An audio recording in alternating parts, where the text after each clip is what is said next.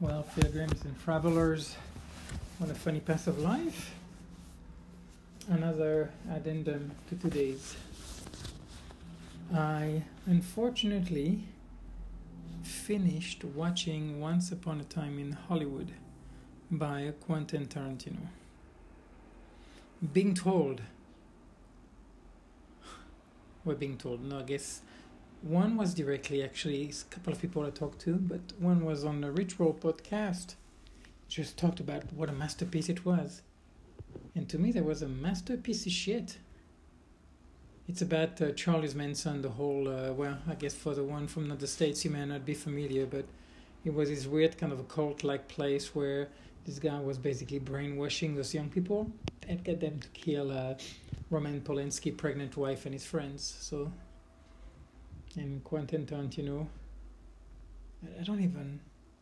the whole thing was like, that's not a fucking movie. I guess maybe that's what success can do to you, yeah? I'm sorry, I'm free ranting here. This is not the Bible, yeah? I guess what success can give you this idea of grandeur. Anyway, that was one piece of shit. But I watched it. I'm like, okay, I'll give it a shot. You know, it really doesn't make any... I wasn't getting it from the get-go, but anyhow. Which is really weird because I've enjoyed some of his late pieces, like... I love The Inglourious Bastards. My favorite villain. Oh my goodness, we got two big wolves coming my way. Lolly and Luna.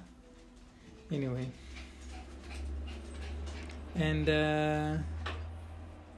pretty much, I guess, sure that I was gonna be alone tonight with no pilgrim when the number is from France. So most likely this French woman, pilgrim, coming this way.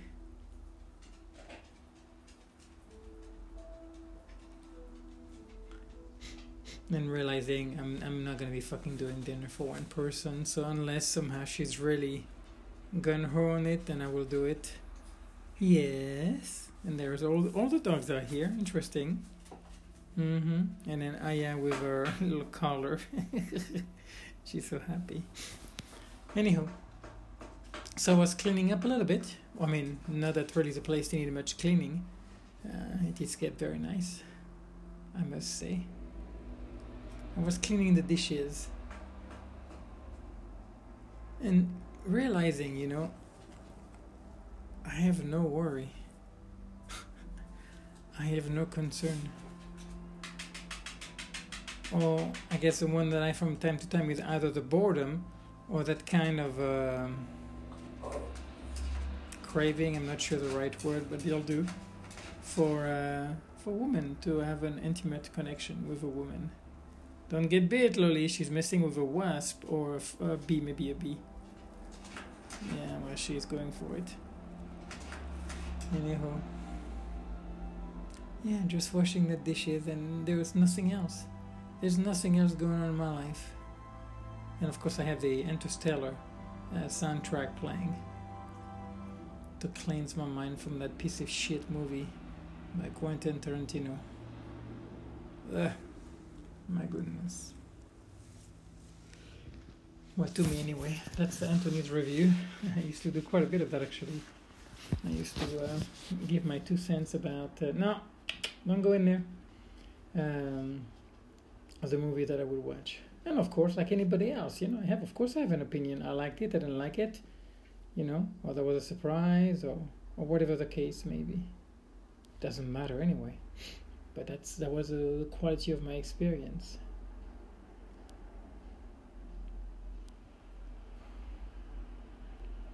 Yeah, just washing that container where the soup was that I gorged on today.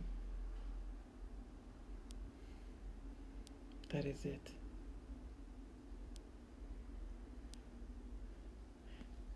Even though, you know, I'm being mindful, of course, of the money that I have.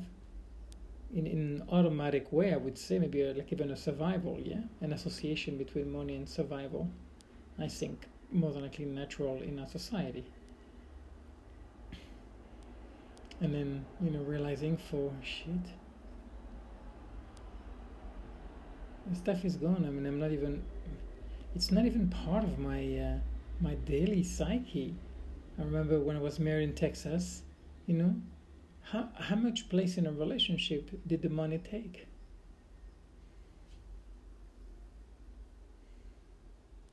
I would more than likely dare to say more than what was necessary. And this one maybe says more about me than money itself.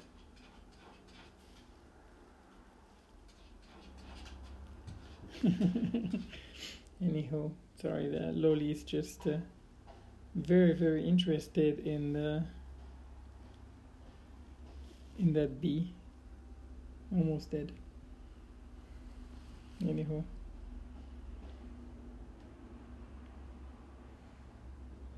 Yeah, just being here. Of course, the idea of having a house, my goodness, just makes no... It's crazy how it makes no sense at all. How crazy is that anybody could tell me whatever they would want, whatever stupid sales pitch about how it's great to have your own house, and it would make no sense. I wouldn't understand what they would say, but it would make no sense. To own the things you own end up owning you. From Cornelius, no? Oh my goodness, I don't remember his name. Cornelius, that was a Matrix. From the Fight Club. The role from Brad Pitt.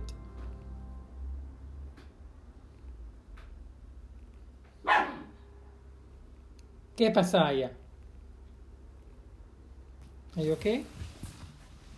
Are you okay? Yeah? You good?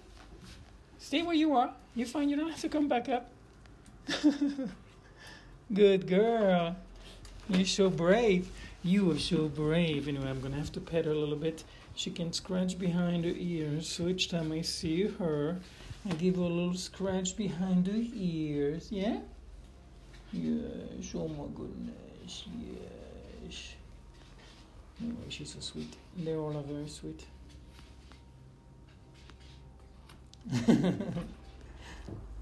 Oh, you tough the way you hunt this fly. Oh, you so mean. You're so mean. You're so mean. Anyway, she called her a little silly, kind of like a silly goose, Balbina. Being the most maybe docile or less sharp of all the dog, but there's such a sweetness about her.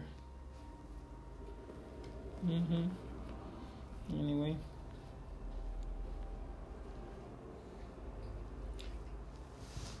Interesting. She's still going after that bee on the floor. Anyway, we'll see if you learn something from there. Anyway, so that was my little review on that piece of shit Once Upon a Time in Hollywood. So kind of almost like a trivializing I think it was like a triple murder, if I'm not mistaken, from Roman Polanski, pregnant wife. And part of that, I guess you could call those kind of things the end of the golden era of love. Love gone wild. And sorry, I'm going to finish it off, okay? Sorry. I think this bee has been suffering long enough. And yes, you could say, but there could still be value, an exponentially higher value, as a being or creature, human is suffering. If the experience can become something other than just a pain. That would be kind of a Buddhist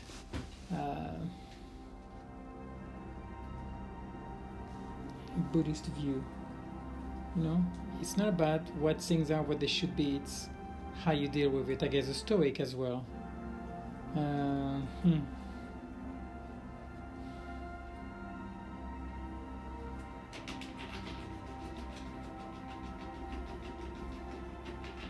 So yes, all of that because of that little bee that Loli had been torturing, and is now, I guess, are you eating it? what the heck? Anyway, I don't know if she's gonna eat it or not. And making me reflect on suffering. For the last few minutes, Laurie was just playing with that bee. I was obviously going down that rabbit hole from where you never come back. And I just came back, and I'm not taking as an active role as I used to, but it was like, that's enough suffering for her. Goodbye, little bee. That life cycle for you is over, whatever that means.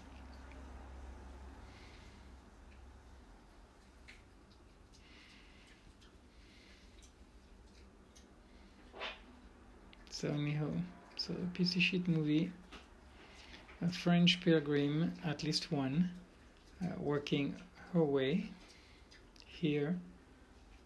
Beautiful afternoon, glorious sun.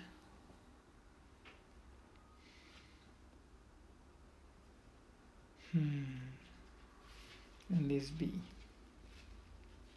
whose life ended because of me, because I made a decision.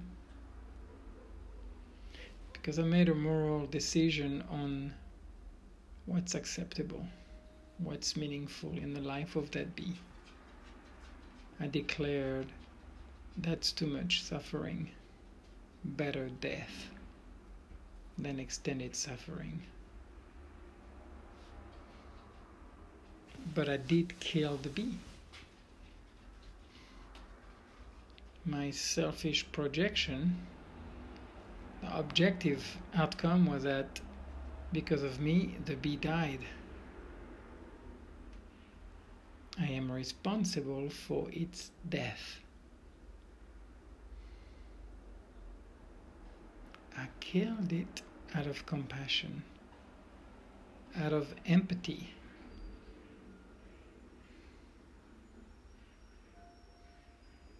Toward what I felt was suffering, and a dose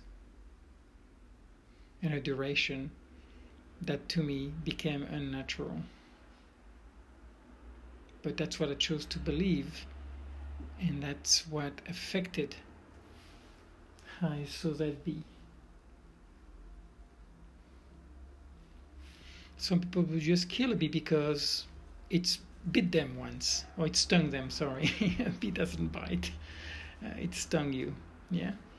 So that's your reason you're fucking pissed. You're pissed at a fucking bee for being what it is. Might as well say you're pissed at God, yeah? Or some would just walk by, see that creature doing whatever it is, and then just keep on going. It wouldn't matter. It's just a fucking bee. What does it have to do with the big guys in a big league, yeah?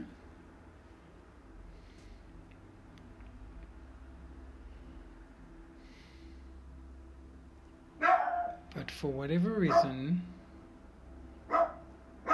and for a long time it has been with me, this guide for morality. And somehow it is very acute regarding animals, regarding species other than the human species.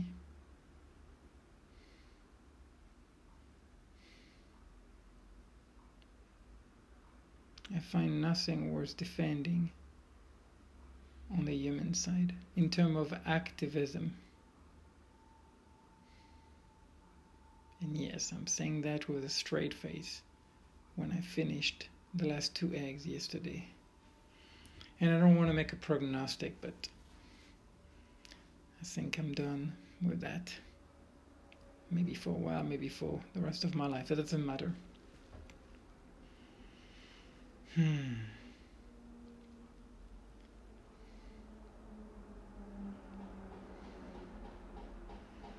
So all of that linked to that bee. And I guess feeling a little conflicted because I realized my bias has led me to alter the life of another creature. I interfered. I guess some would say, no, I'm actually part of a natural cycle, so whatever happened could not have happened any other way. And I could go on the karmic side there and say, okay. I see you and I raise you, but that I don't have 100% certainty either. It's a bullshit idea that somehow is more palatable than the Christian bullshit. One is not better. It's the one that works. The one that works. That matters. In the Hindu bullshit story, makes more sense to me than the Christian bullshit story. And in the end, it doesn't matter, because it is just a temporary crutch. As I'm doing damage control, while I'm waiting for that vehicle of enlightenment to come and hit me. So I'm trying to, with this damage control, to find strategies to minimize how counterproductive I actually am. Things like yoga, meditation.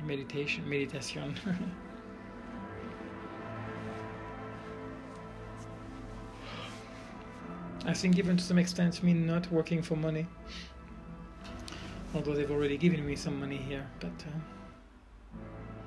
that was definitely not the plan.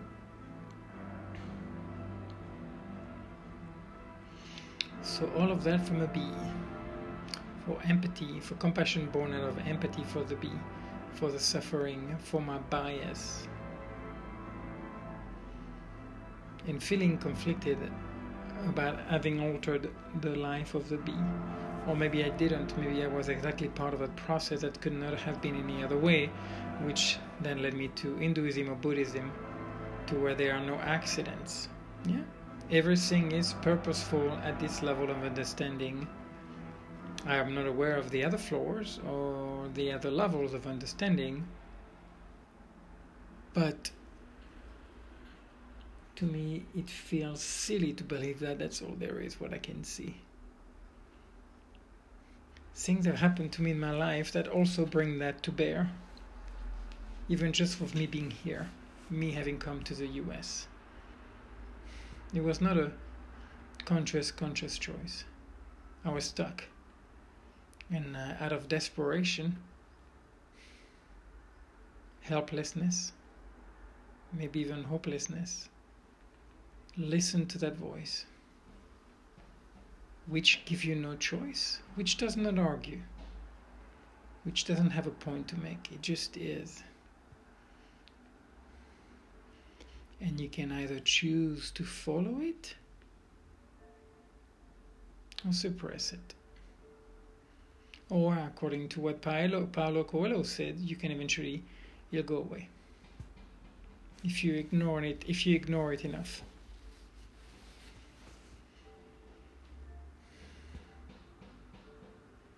So my life makes no sense if I just look with my sense, if I just experience it with those 5 senses, call it even 6.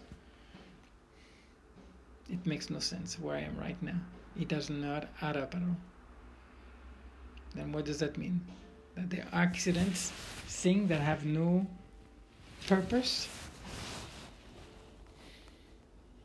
I would almost dare to say the idea of form is one of the DNA of purpose. Form. If there's no creation, purpose leads to creation, and creation leads to form.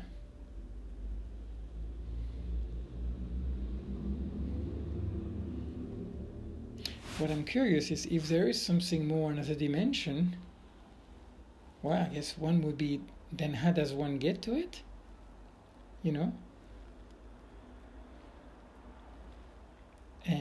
Or if everything is purposeful, then things are exactly as they are. And it doesn't fucking matter one iota what you think. Not one iota. You are irrelevant in the big scheme of things, my friend, my little Anthony. You don't matter. You can fuss and puff and huff, but you will be like a child being dragged by its parent to cross the crosswalk, the pedestrian crosswalk, so you can safely cross. And your parent will either find a more positive way to get that across to you, or they will drag you, but nothing will happen to you.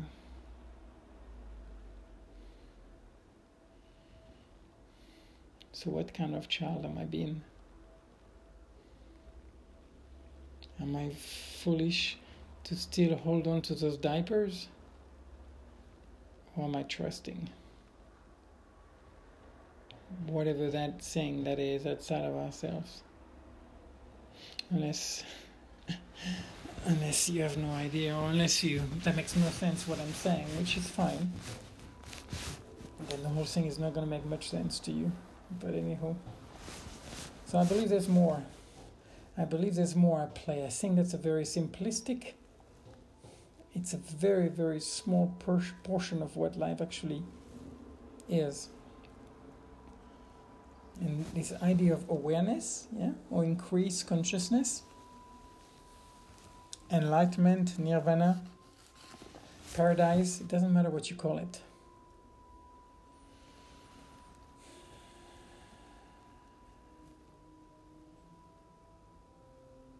Because I also believe that all of us, that's exactly where we are anyway. There's no hell. Actually, hell is having forgotten that that's where we are. That's what hell is to me. The forgetting, the ignorance. And I'm always a Buddhist here. Because the root of all evil, of all suffering, is ignorance. And like a child. My pilgrim is here. What? It was an interesting one. We'll talk soon.